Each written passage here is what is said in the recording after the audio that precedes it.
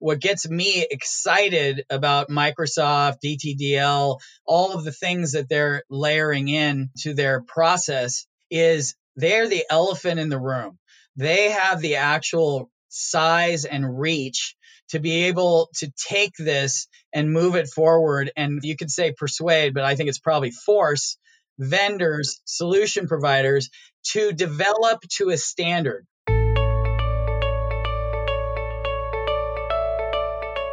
You're listening to the Beyond Buildings podcast, where we talk to innovative leaders on how they create optimal value in a smart world context. We combine strategy and technology talk to absorb reality, embrace uncertainty, and to go from path dependency to path creation.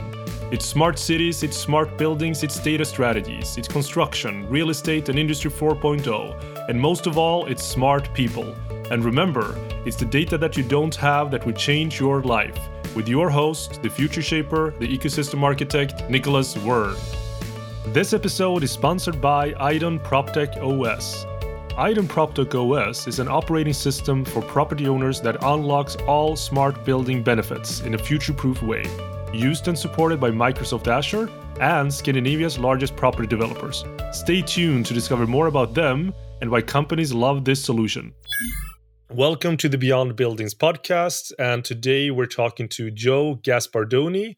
And Joe, please. Sure, thanks, Nicholas. So my name's Joe Gaspardoni, as just said, and I'm the COO of Montgomery Technologies. Montgomery is a company comprised of two divisions. One is what we call the old business, is riser management, which is restricting access to the riser, security access, screening, things like that, managing the vertical cabling in the buildings. And in this fiber optic world, making sure that everything is tracked and where a cable starts and ends vertically up the riser is a known, everything has its place, knowing where everything is. So that's the 18-year-old business. What we call the new business is the intelligent riser. An intelligent riser is just our product name for a secure building network, a dedicated building network. So that's the assessment, then the design, the build, and the ongoing monitoring and maintenance of everything that runs the building. And that's sort of the new business, the one that is just continued to explode as we have this mass move to IP. Awesome. I think that's perfect. And I think you're the first one that goes, first with the business. So I'm taking that you own the business. Yes, we're longtime owners and owner structure. And this is my 30th year I'm celebrating, if you could call it celebrating. Some people would say something different, but I've held a variety of roles. I founded an enterprise software company in the mid-90s that we successfully exited in 2001. And I've been in operations in commercial real estate for much of my career, and as a property manager, as an asset manager, in finance, and in syndicating deals. So I've kind of had the benefit of seeing all aspects of operations and been on the technology side. So I kind of think of myself as a unicorn a little bit that way. Awesome. Okay, so you really quick, as in making the introduction to what you do as a business and also your background extremely quick. What do you want to talk about? You know everything. You are the unicorn.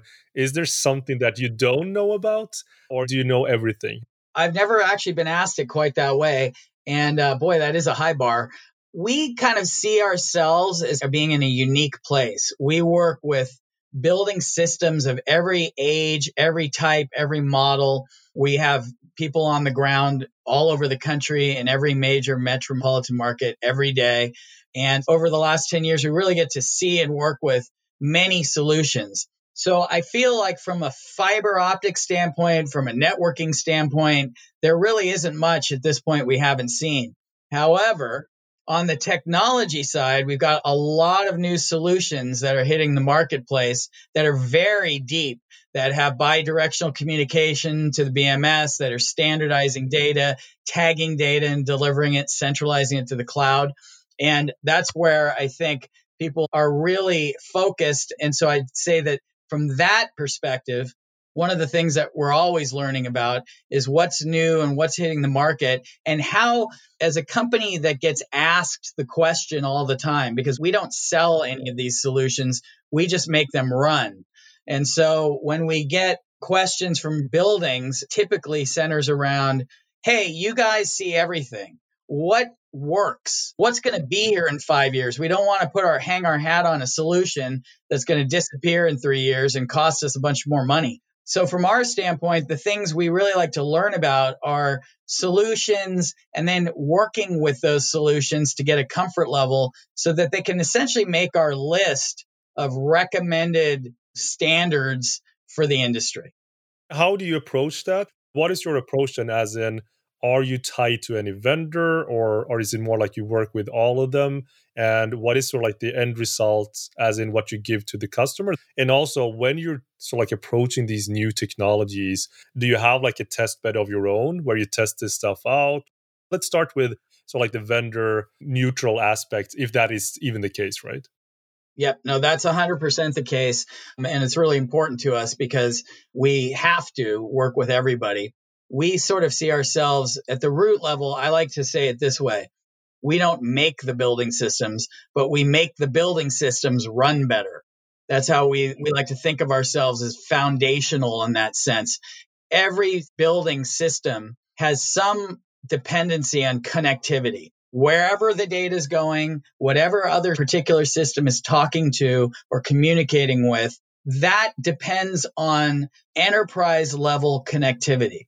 So our sole focus is to build the right infrastructure at the right price point for the building that is going to enable the solutions to run and stay connected with SLA 99.999% uptime. So everything we do is around making sure that whatever the building wants is running and connected at maximum uptime. So that is as far as we get in terms of our focus. However, as you might imagine, when you're coming into a building and you're coming in that way, it's just very common that we get asked about solutions. Right now, one of the common threads across the country is, what are people doing for healthy air? What are people doing for touchless tech? What are people doing for temperature sensors and scanners? And so it's really important to us to be, since we're kind of in a consultative position where we aren't selling those solutions, but we do want to be able to answer the question. And so that's kind of what we see as our role, is being able to provide neutral value to the customer, to the building, by recommending those things. In that space, what are you seeing right now? I mean, now we're sort of like getting vaccinations, I think, into COVID, maybe like in the next 6 months or so. Are people getting back to buildings? Have they been away from buildings? Are they still away from buildings? And now these places are, again, making sure that they are trustworthy to come back, they are safe, and all these kind of things for them to come back now after, so like all these things that are going. What is the status right now in the US, or the companies or the clients that you have? The current status is that every building is still mostly empty. There are a few spots where people have returned to work to some degree, but mostly empty. The vast majority of the buildings are budgeted to spend money in 2021 to solve the problem. As you know, these buildings are notoriously slow because they have budget cycles and they're tight with money. But the vast majority have budgeted dollars to spend in 2021 on some type of healthy building solution. And the types of solutions really are incredibly varied right now. Everything from plasma boxes on air handlers to ventilation control and air quality indoor and outdoor, so they can compare the two and deliver information to tenants. But all of it is around one central theme, and that is every building needs to be able to message to the tenants at some point in 2021 that it's safe to come back. And so they're looking and analyzing, assessing solutions based on being able to have a very clear message to the tenants that it is safe to come back. And how that manifests itself is, as you might imagine, is very fragmented. Some communities, some counties, some cities have more restrictive requirements and more legislation, and other ones have less.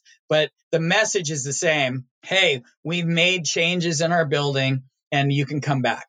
Awesome. And I think that's a little bit different, as in Sweden, we haven't had a lockdown. People are still in commercial real estate. There is, of course, a little bit of an exodus from cities into rural areas and these kind of things. But it's not the same as in the US, where I know for a fact as well, the buildings have been empty. It's actually getting people back to buildings. Are you trying out all of these systems? Do you have like a test lab or like your own laboratory where you test these things out? Or how do you get to know about these touchless controls or all these sort of different technologies? Yeah, the way that we do it is we don't have test labs. We don't have the bandwidth to try out the plethora of solutions that are out there. But what we do get to do is we get to work with each one as they get connected to our network. So because we have the benefit of having hundreds of buildings with the Intelligent Riser installed, we're able to basically connect each one, connect it the way that the building requires. If it needs to communicate with the BMS, we don't physically do any kind of coding or any customization with systems. But what we do is we get the specs that the vendor has, and we ensure that their connectivity to wherever that data needs to go, whatever bi-directional communication needs to happen, we take that, we put it on the network, we secure it, and we make sure that it's operating the way that it's intended. So we get to know very quickly what really does work and what is sort of an 80% or 60% solution. Yeah. Awesome. And how do you communicate that out to other people, as in either your customer base or even so like giving feedback to the ones that are the vendors of these new technologies? Is that also like an open dialogue, or how does that work? Because I think that makes it so much sense to share this information, especially nowadays when people want to go back to buildings and there's such a plethora of options out there. Not to say like IoT platforms in general, but it's also these hitting the market right now and camera systems that sort of detect temperature and all these kind of things, right? So how do you go about it from a sort of community ecosystem kind of perspective? Sure. We do two things. One is obviously there are a lot of people coming to us to ask the question, but at the same time, there are a lot that don't.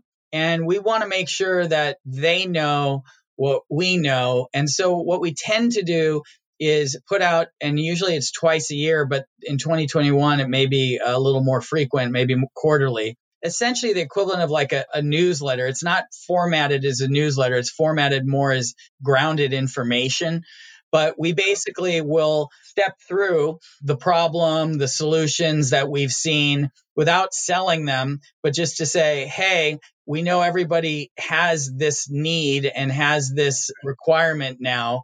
And here are some of the things we've worked with that are worth the time for you to investigate because they are functional at scale across the country. So without getting into the sale or anything, we know these people are going to be doing RFIs, RFPs, and we want to at least let them be aware of who to contact to fill that out. I think that's perfect. That's sort of definitely needed in the industry. Everyone is sharing what they do. And again, like bring more transparency to even that side of the market. Because I think there's been, especially in the US, maybe of course elsewhere as well, but there's such as like an opaque layer of what is going on in terms of pricing and vendor lock-in and all these kind of things. So I think that's a great approach.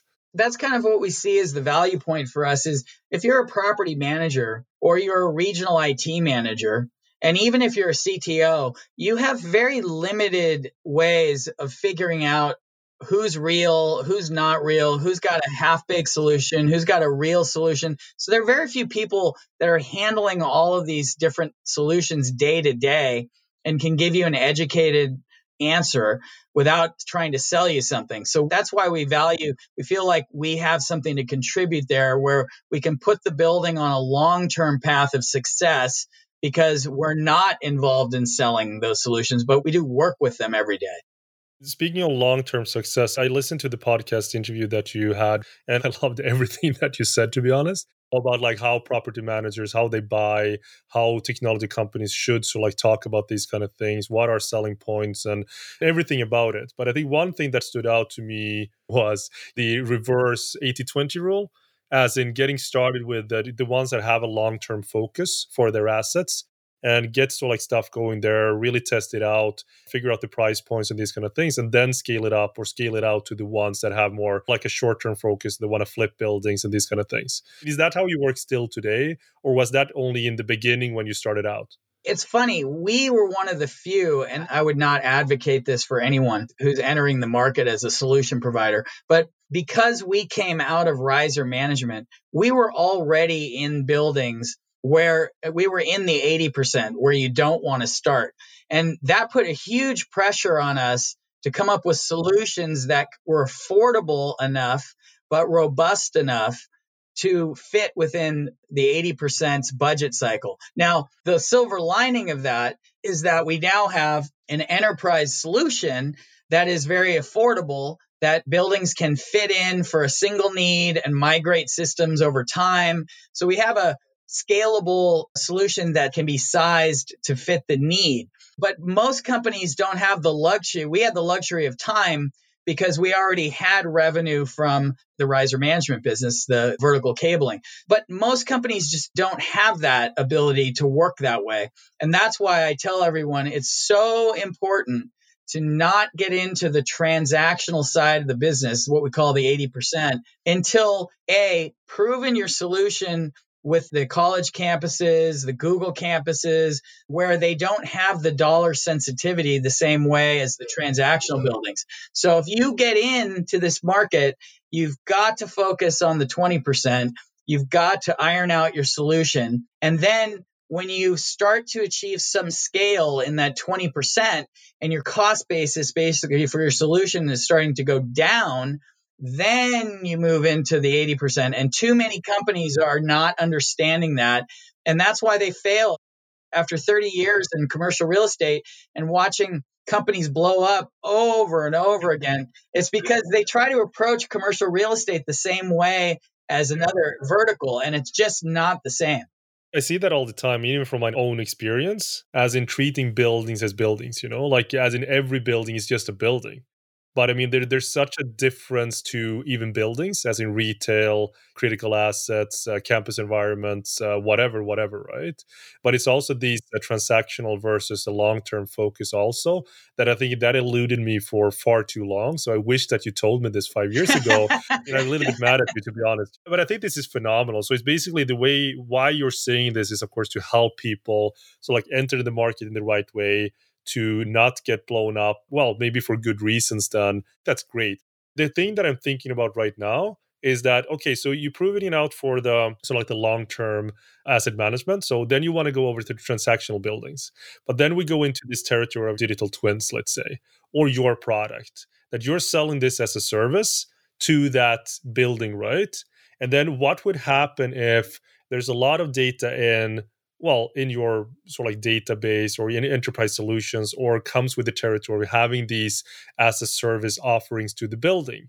And then let's say a new owner buys the building, they want to do something else, or there are two things to this sort of primarily that I'm thinking about, as in, is everyone okay of paying this extra money for the services that you provide as a service to the building? As in, because there's some vendor lock-in to some extent, right? As in, you follow with the building when the transaction happens and these kind of things. And also the other one, does it incur a premium? Can you say that the as a service, having this intelligence, being able to do this and future flexibility, whatever it is that you want to do in the future, does that incur a premium of buildings yet? Or is it more like it's getting there? What are your thoughts? Yeah, commercial real estate, especially in the transactional market. Now, the first thing is you have to understand when we say transactional market, what that automatically means is that every dollar that comes off the bottom line is a 15x multiplier on value. So when you're taking money off the table for, if somebody's paying you $2,000 a month, 24 grand a year, it's not 24 grand, it's 24 grand times 15, because that represents the value of the building that you're taking off the table. So from our standpoint, we do a number of things. We stay very far away from intelligence as premium on value because it hasn't been proven. It can't be proven yet. And it's really something that's going to take many years of data to really prove out in a way that's believable to this market. being an institutional investor myself, we all shy away from fuzzy, mushy data where people say they're going to raise your rent per square foot by $1. We don't believe it. And we not only don't believe it, but then we start doubting your solution because it's not a real metric. So from our standpoint, the way we ground what we do is in real dollars and cents. So we say we will show them in proposals things like, you have 8 circuits, 8 internet connections, all separate, running 8 separate systems. When you consolidate this, you're going to save 6 of those circuits. You're going to get a primary and a redundant with diverse pathways as much as possible for redundancy and emergency. And then we're going to save you the cost of those 6 other circuits because you no longer need them. So that's real monthly dollars, real OpEx that we're eliminating for them. Another way we explain it to them is, look, every new solution that you add over time, if you don't have a dedicated network, you're going to pay the CapEx of a new network for every single solution. They're going to have switches, some type of security. So you're going to be paying that CapEx over and over again for every new solution you install. And then how do you manage all that ongoing? You don't have the staff to manage. You don't have anybody in a building who has network experience. And on the corporate IT side, very few, maybe 3 or fewer real estate management companies manage at the building level. They usually stop at the property management office in the building, and they don't understand building systems at all. So we have a very elaborate process for change management, for redundancy, for architecture that essentially takes all of that heavy lift off of the building and then puts it on a management platform. Now, that being said, nothing about what we do in the building is proprietary per se. So if the building wants to switch managed services, they want somebody else to come in and manage the network, they can do that. They own the equipment. We don't own it. It's part of the asset of the building. So we rely on our ability to do an enterprise managed service offering so well that nobody ever wants to leave. And that was proven out in this last year. Through the entire pandemic, we never lost one customer, not a single one. And that's because we've had 10 years to get this right. And we really have covered the different things that can crop up in a building to maintain that connectivity. I think that's a great approach. Basically, what you do is you're raising digital maturity in buildings, you're getting it to one API, and then you just have your solution sort of like at the top solution. So if the customer don't want to use it when they're like selling the building, they're free to do so. But they still have like the core benefits of you having been in there and raising digital maturity forever, right? So I think that's a great approach. And the reason why commercial real estate is so attractive to solution providers is because once you are in a building, unless you totally screw it up, you're going to be in the building for the long term. They don't want to change vendors. It's a huge headache for them. So as long as you're doing your job competently, you really can be in there for decades. And that's the great thing if you're a solution provider. Now, as you know, and I know, getting in is the hard part. Yeah. But once you're in, you can be there literally for decades. I think that's awesome. And I think that sort of goes well with the open future flexibility in these kind of things. But then we sort of like move into the territory and how do you raise digital maturity? Because now when everyone is talking about, or not everyone, but the ones that are at the cutting edge. I mean, we see that Microsoft coming out with their digital twins and digital twin data language and, you know, ontologies, ontology-based or taxonomies like Haystack and ontologies then like Brick Schema and RDF-based and Real Estate Core from Sweden. You know, all of these kind of things as in, again, trying to raise digital maturity more in an open way and with templates, and you don't have to reinvent the wheel at all times and going away from manual ways of working. Also with FTD stuff and energy analytics, as in more, we have the building, we have quality data from the building, and we can apply then machine learning models or analytics tools, again, from the top that works with whatever it is that you want to do, right? So more from a holistic perspective, I would say. So have you started working with ontologies or like you're looking into that aspect? Because I think that's the buzzword of the buzzwords right now in combination with digital twins, of course. 100%. I think we're at the very, very, very, very tip of the iceberg for that. And this will obviously scare a lot of other vendors. But what gets me excited about Microsoft, DTDL, all of the things that they're layering in to their process is they're the elephant in the room. They have the actual size and reach to be able to take this and move it forward. And you could say persuade, but I think it's probably force vendors, solution providers to develop to a standard. Right now, what we see is completely fragmented. We basically ensure connectivity to the cloud for certain types of data. Some of it gets consolidated. Some of it is just going nowhere, but you would like to have it being consolidated. For example, all the air quality data and all of the health scanning stuff, those types of solutions would really benefit from being tagged and put into the cloud with the BMS data, because you really could do some real actionable sort of tweaks to your system to improve comfort and health. So we just don't see that yet because nobody's really rallied around a standard. And Microsoft has that scale to be able to push that forward. And the other piece that I like about what they're doing is they're using their own buildings as the guinea pigs to work through the issues, to sort of ensure that the standards are broad enough and deep enough to deliver actionable data to the cloud. So if you get subsets of standards from different vendors, and then you've got a consultant sort of stitching it all together to make it usable, you can get there. But do you really have something that's scalable in the long term? Probably not, because it's going to need constant tweaking and getting new systems on board. And that's great job security for some folks, but it's not necessarily the standard that you want to put your hat on, right? Yeah. In the big picture, my feeling today is whether it's Microsoft or something else, but right now it would be Microsoft. We don't get on the Microsoft standard train, then we're in for another 30 years of like fragmentation pain, because it's very difficult to get there otherwise in this industry. In all fairness, I definitely think that you're right in everything that you're saying, but you also have like Google Buildings Ontology, which is sort of similar. We follow that pretty closely. And the difference with that is if you really get under the hood there, they really are solving for their need, and they are creating an opinionated system. Well, when you get under the hood as to what is opinionated, it's that it's opinionated for their need. For when you're in a transaction market, that doesn't necessarily solve for that. And that's probably the shortcoming there.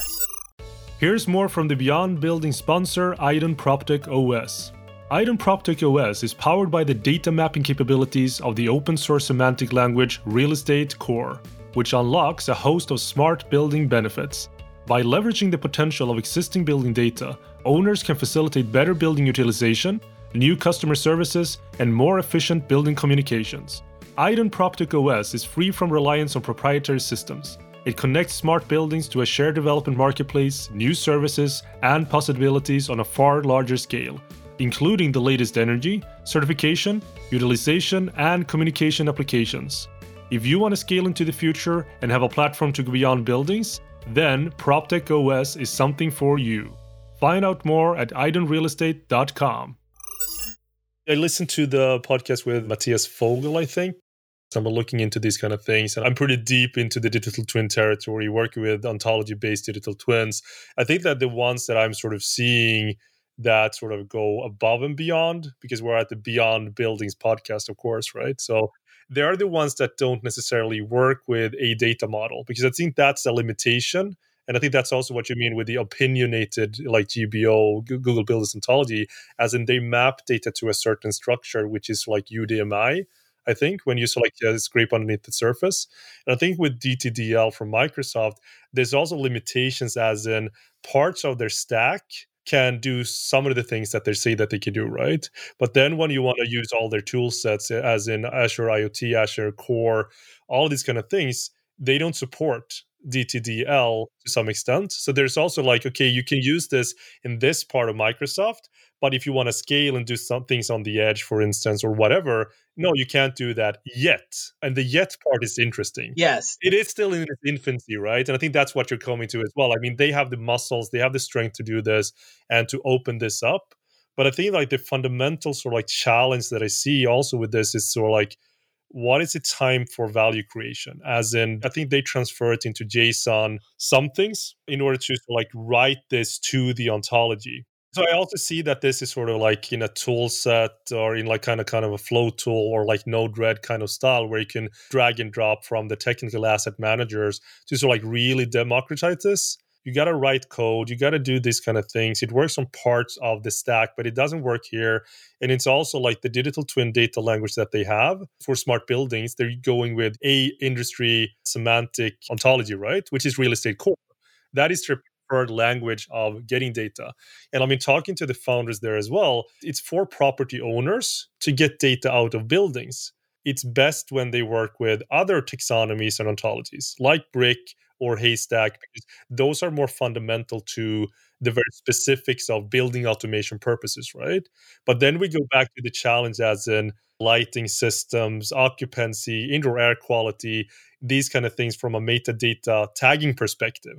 Because even if you can know that there are things in the building, you get that out for a property owner to say, okay, now we know that this exists. If you want to do analytics and proper, like ML stuff or AI stuff on top of the building, there's a little bit more that you need in order to do these kind of things as well. So overall, it really goes back to sort of like the saying as in, will real estate learn technology faster than tech companies will learn real estate? And I think like most people sort of like know the answer to that question, as in it's probably tech companies that will learn real estate faster, right?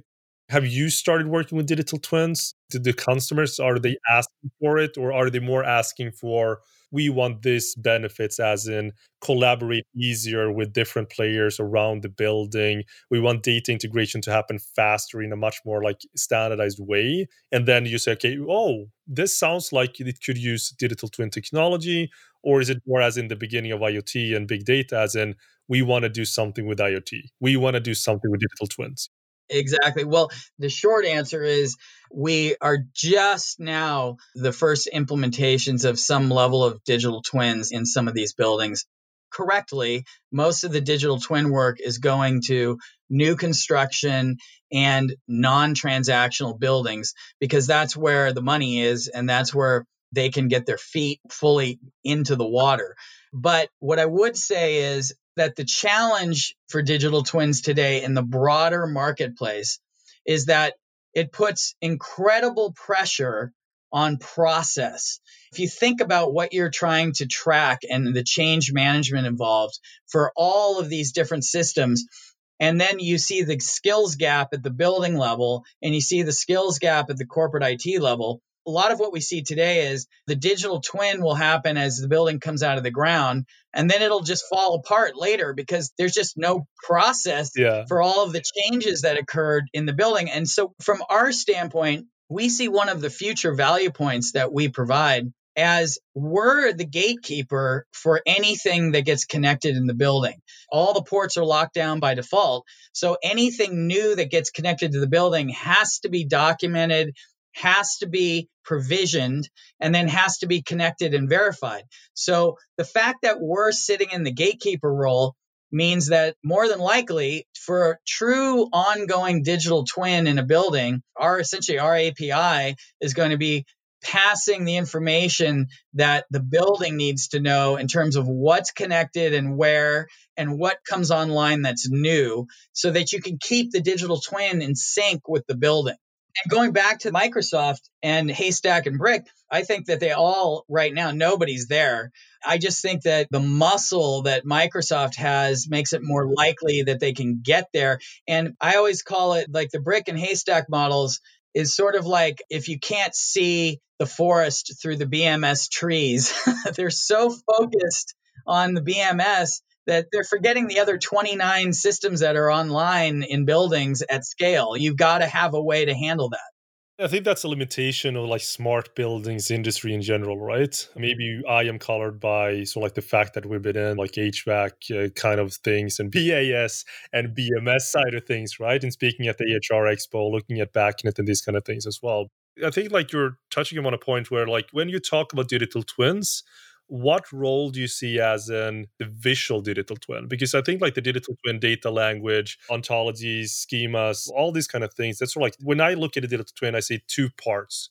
Is the visual digital twin that foster collaboration between people. I think that has been neglected for far too long. I know of industry professionals, I'm not going to name any names, haven't really got to the point where they understand that the visual component is extremely important to get this Critical. done. Yeah, it's critical, right? Because getting the buy-in, getting these done from like a holistic perspective where there are, like you say, like 29 different systems, there might be like many vendors involved that would raise digital maturity.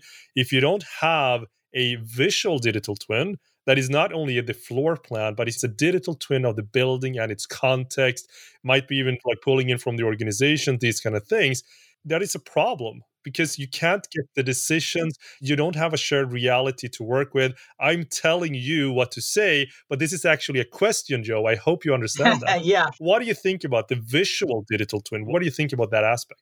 I don't think you can get very far, it's certainly not to scale, with digital twins without a visual component. I just don't think you can do it because the operation side of real estate is going to require that. They can't get easily under that layer and manipulate and take action. There are a few people here and there that can, but most can't.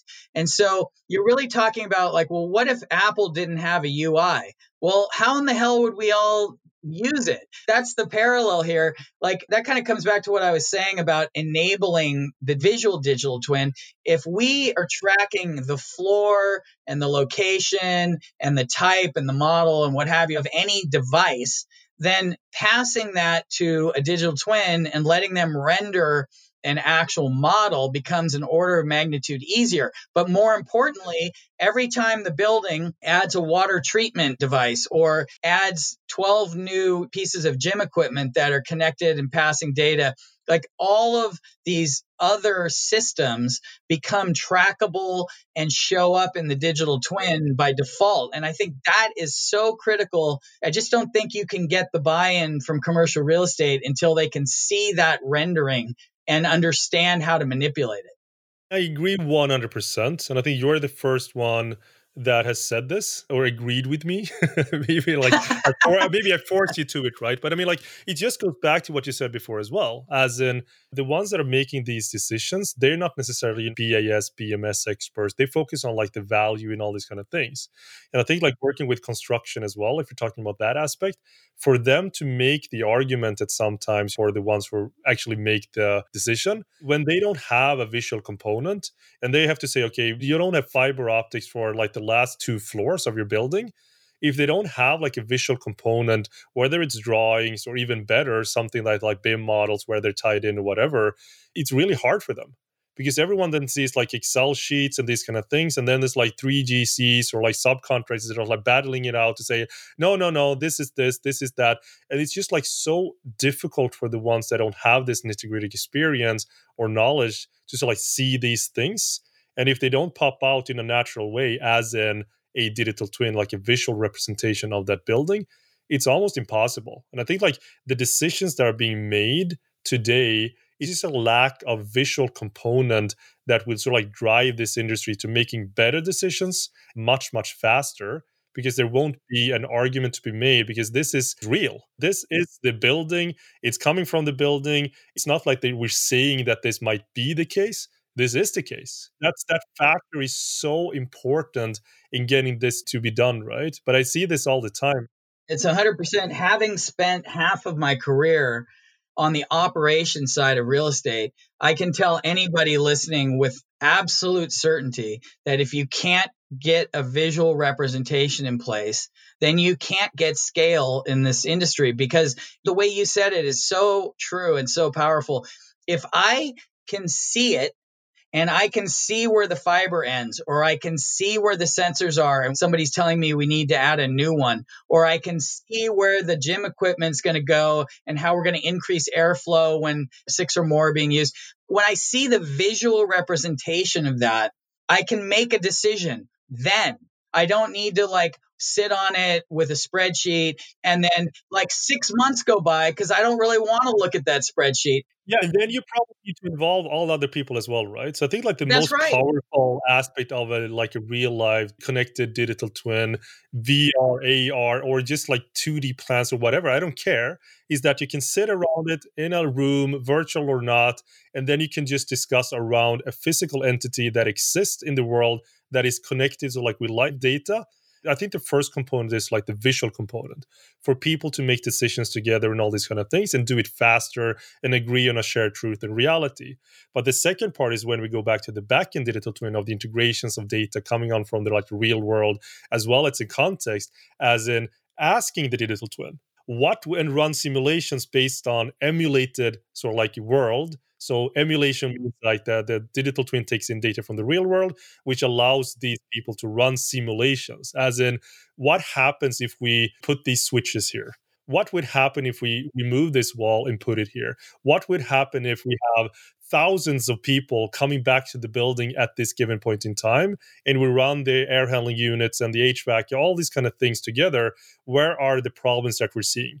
To see this come alive in front of you with heat maps or whatever, again, like these decisions would take months to make because the HVAC people have to like compare this with someone else, and then they have to get the decision making, the buy-in, the budget. If all these things are tied even to like the budgetary mechanisms or whatever, you can see this in real time. Okay, and then you can ask, okay, what is the most optimal way of making this building come to life based on these requirements? Either do we want to do it for energy purposes or health and well-being? What is like the North Star that we have? And also run simulations based on ML stuff or AI stuff, whatever, to sort of like figure that out. Yeah. Because you're working with a parametric design and generative design intent in a way that it fits both man and machine, that can also be transferred into decisions coming out of like a 2-hour meeting. When does that happen in this business today, or like anywhere else? To be honest, I think like the digital twin is so powerful that most people are not there yet. Most people, if not all people, will be there at some point in time. Yes, that is the true power of visualizing it. When you make it concrete in a visual way that it can be collaborated upon, then what you've done is you've shortened the entire decision making. And the only thing I disagree with you on there was it's not months, it can be years, because it might take months to decide, and then it takes another year for the budget cycle to be able to actually do it. So by collapsing that into a visual, if I can then emulate off of that, if that data is accurate and up to date, I can say, okay, these 6 X pieces of exercise equipment, when 6 or more are being used, we're going to increase airflow. Okay, what is that energy usage? Model that for me and tell me my expense for the year. What's my increase? That's the real number. The real number is how much more is this going to cost the building? And then I can make a real decision instead of putting it off because I don't actually know. That is the most important thing. And then we go back to the ontology side of things. Like if you have one building, you have everything in ontologies. And then when you want to onboard the next building, that's going to be even faster. And then you want to onboard the next building after that one, it's going to be even faster as well. This kind of way of letting people work together, solving these needs, creating sort of like universal template that is open for buildings, that's going to drive digital maturity in buildings like we've never seen before. That goes back to, again, like the dramatic change and the speed that we see. And I always go back to 2007. The smartphone, what was that? It was an app store on top and a UI, UX, something that was more visually pleasing. Go back to 1994. Bill Gates, Steve Jobs are talking about sort of like the visual windows. Instead, it was a DOS environment. They went in visual interface. That's exactly what happened in 2007 with smartphones. I think that's exactly why we're almost there with buildings, but we're sort of stuck on back-end digital twins. We want to have the standardization part, but I can bet you, I don't know, $10, $100, I don't know, that someone either in the construction space or whatever, they're going to be the new Apple. They're going to sell, like they're going to create smart buildings. And the after effect with that would be, it's not going to be a broken industry anymore. And it's basically what you're doing already. As in raising digital maturity, you allow predictive maintenance, these analytics tools to come in full force to the building over time, right? So I think like we're seeing this shift happen before like our very feet. It's such an interesting time to be in this industry. I really think so. First, I need to know, are we betting in krona or dollars? Because that matters. Bitcoin. Well, hell, who knows? Who knows what that could be worth? Yeah, exactly. Let's put it in dollars. I think we agree on that perspective, right?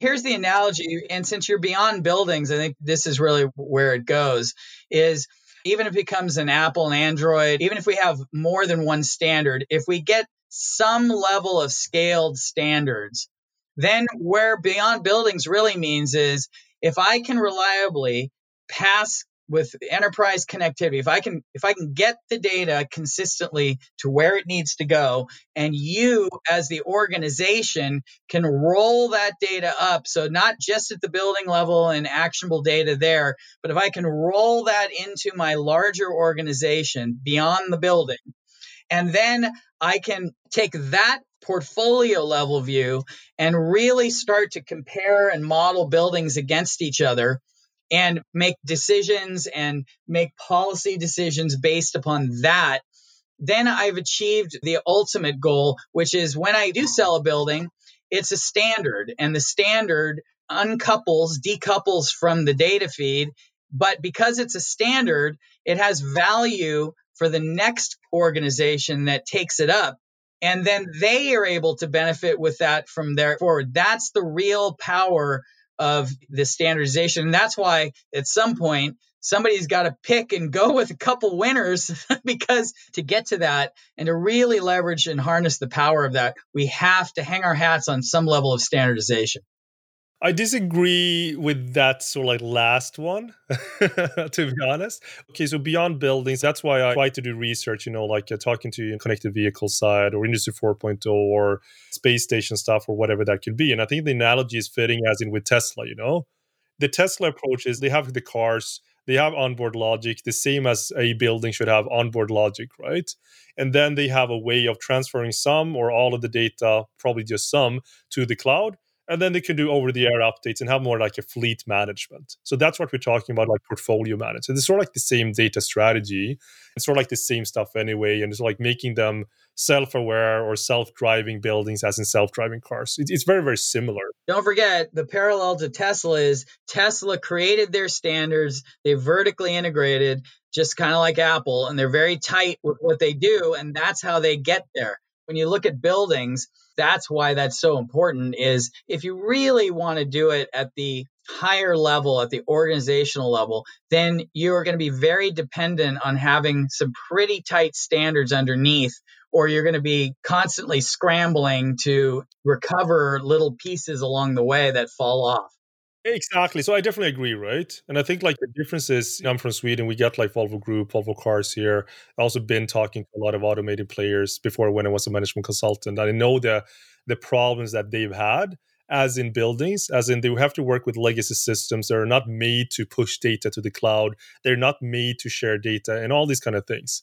So no, just getting like a connected vehicle from their own legacy systems has been extremely problematic from existing vendors. And I think that's exactly what you mean. Tesla had an approach where they did everything fundamentally different. They built like a software company and that happened to deal with automotive. It's not necessarily the case because they also have challenges, right? It's more of that approach as in having a modern data strategy than all of the traditional vendors or like automotive companies. And that's why we see like the value of Tesla is skyrocketing because they have data at their fingertips. Whilst the other ones, they have like a fragment of the data. The way that they can work with AI and machine learning also for their internal processes is extremely fragmented because they have such an organizational legacy that is brutal. The point that I'm trying to make is that I've seen these new technologies that work without a data model. So again, going back to Google Buildings Ontology, even like Microsoft DTDL, they're working with some kind of data model and they're mapping other data to some kind of industry-specific structure. And that is a challenge because one of the biggest problems with digital twins is that they're not necessarily interoperable. And it's combining digital twins from different areas, as in from a smart city perspective, you have a mobility digital twin, you might have a building digital twin, you might have an organizational digital twin. Once you want to create sort of like value from these together, it becomes a problem because the data is skewed into the digital twin from the beginning, because you have to map it. And then it's sort of like a battle between, no, we're going to use your mapping structure. No, we're going to use my mapping structure. And that sort of like limits the possibilities of creating these ultimate digital twins. But when you work with other types of approaches, as in having an ontology that can sort of like is based on a foundation from like a smart world perspective, and you use the ontology to model the data. So the data stays the same, whether it's a PDF file or IoT data or building data or whatever that is, you can model the ontology after that data, and then that gets absorbed. That sort of puts something else into the mix, as in the standard is being created by how the world looks like in that specific field, as in buildings or Industry 4.0 or organizations or whatever concepts that you're looking at, as in the back end, as well as the API, as well as the visualization. It mutates where it's looking at from a digital twin perspective. That's right. That layer that you're describing really has to have enough flexibility to accommodate a wide variety of old and new solutions. That's the monumental challenge, right? Is, does anybody have the resources and longevity to be able to tackle that in a way that lets you operate across a lot of fragmentation? You look at the big four and the BAS, big five in the BAS world, and you see the same parallels to what you described with the car companies, where they're just structurally, it's so much harder for them to innovate because they're structurally not set up that way. We see it all the time because randomly, if Siemens is coming in to do $1 million upgrade and implement Decigo, they still, to this day, they don't have anybody with network experience at the local level. So they would actually put in this incredibly secure network or system with incredible layers of encryption that pass government standards. And then guess what they do? They open port 80 and say, okay, it's working, and it's wide open to the internet with no firewall. And it's like, you got $1 million solution that's wide open to the internet. And I use that only as an example to illustrate that it's so much harder for those companies that are organized and set up and have so much structure and bureaucratic structure in place to actually come at this in an innovative way. So more than likely, it's not going to come from there. It's going to come from the other side. That's sort of like the Clayton Christensen innovator's dilemma. The way that they structure their business is fundamentally different from how a modern startup would sort of like scale up and these kind of things. And also that their revenue stream is dependent on hardware sales and these kind of things. So if that becomes a commodity, and also if there's like vendor lock into whatever solutions that they have from a vertical solution perspective, if someone like you comes into the building, so like decouples it, and then they say, okay, well, now you can go back to Siemens, Schneider, Johnson Controls, Honeywell, Tritium, whatever, and say that, yeah, you can install this if you want, but you can also use whatever web agency that you want or this new startup. It depends. It's your choice to do these kind of things. Then would they go with something that requires, like constant upgrades, that is this gargantuous entity? maybe if you got an airport to spare or whatever, or critical infrastructure, it makes a lot of sense. But I think again, going back to where the disruption may be happening, and you're looking at home automation companies coming up, they have fantastic stellar products working more from a B2C perspective. So that's going to drive adoption of these kind of things from a normal customer level. I'm used to this at home. Why can't I expect it from a building? And also the same fact as in going from the mid up. The innovator's dilemma, for the ones of you that are listening to this, read it. It's basically going to tell the tale of what will happen to these giants in the next 5 years if they don't play their cards right. That's what I believe 100%. The reality may be that those solutions are still solutions in the larger ecosphere. In fact, they just open up enough to pass whichever standardization layer wins, whatever gets implemented. They just open it up enough where they still are the root level solution provider, but there's somebody else layered on top of that. I hope that's going to be the case. And I'm working a little bit, with Schneider here in Sweden. I think they got a good approach, both from a community perspective, ecosystem perspective, and also working with open APIs, right? And quality data. I would say now they're the most innovative of the big ones. They're the most, I don't know if nimble might not be quite the word, but they are. No, but I really think so. Especially what you said. They're nimble where they need to be. and they're Yes. robust where they need Yes. to be. And I think that's sort of such an important play to make, that you're not getting stuck in old ways of working. Maybe they take a hit a little bit now in the next couple of years, but they know that the future is all around open software, open APIs, open source, all of these kind of things. And it takes like a community to build these things, as well as in a global community kind of sense. I know they partnered with BrainBox AI for some work in different markets. And so the fact that they're willing to take those steps means that they're positioning themselves for the future. And that's really all you can ask right now. Absolutely. They have so much clout. They have so much value. I think there's such a fundamental value what they bring to the market in terms of knowledge, robustness, and these kind of things. So I think if they play their cards right, and it's not buying these startups or scale ups just to quash them, I'm not going to mention any names, but like the way that Schneider again works as in a more like an ecosystem kind of way, partnerships, these kind of things. And I think that's definitely the future. Any final words that you want to like tell the people, tell the world? I mean, is it a dystopia we see in front of us? Is it utopia? How do we get there? Whatever it is that you want to say it now.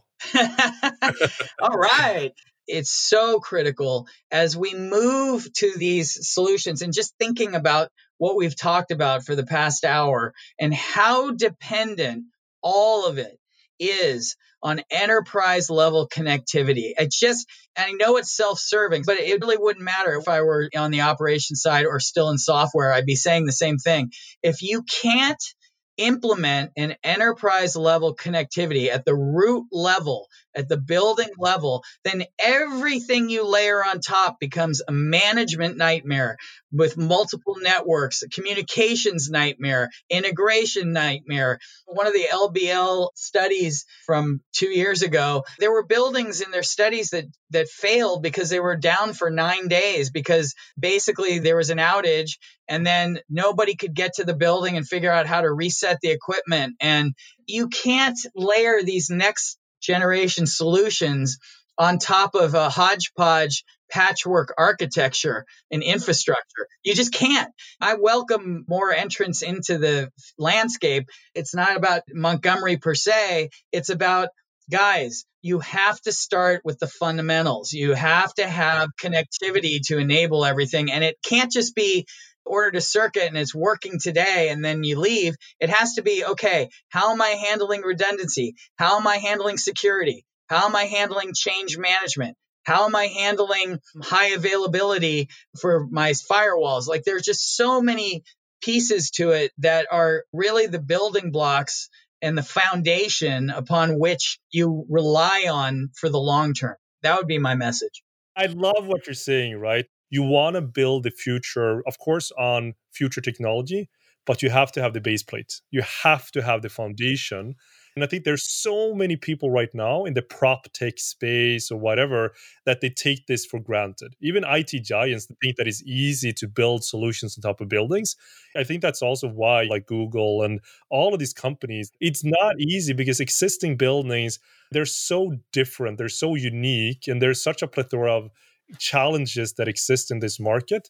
I really appreciate that you're coming onto the show, that you're sharing these things, that you're making this like help to people and companies coming into this industry now in order to save time for them, not to get blown up, and to just like increase faster time to value creation and getting better buildings. Because I think that's the most important thing, as in healthy, great looking buildings that are, energy optimized. That's the value, as well as the tenant's perspective and like the people perspective, as in well-being, productivity play. So I think like the next conversation is going to be probably about healthy buildings, people in buildings, and also like the missing piece of the puzzle when it comes to actually building new buildings. I love it. Can't wait to do it. And I'm happy to share that information because it's really the only way we can get there together. If you don't have the complete picture, then it's just that much harder for us to all make this change to a better place. The only way you do that is from learning from each other. So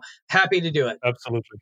Thank you so much, Joe. It's been a pleasure, a lot of fun, a lot of passion. I can sense that from both of us, and I love that. Yeah. It's been a great conversation. And if people want to find you, how do they do that?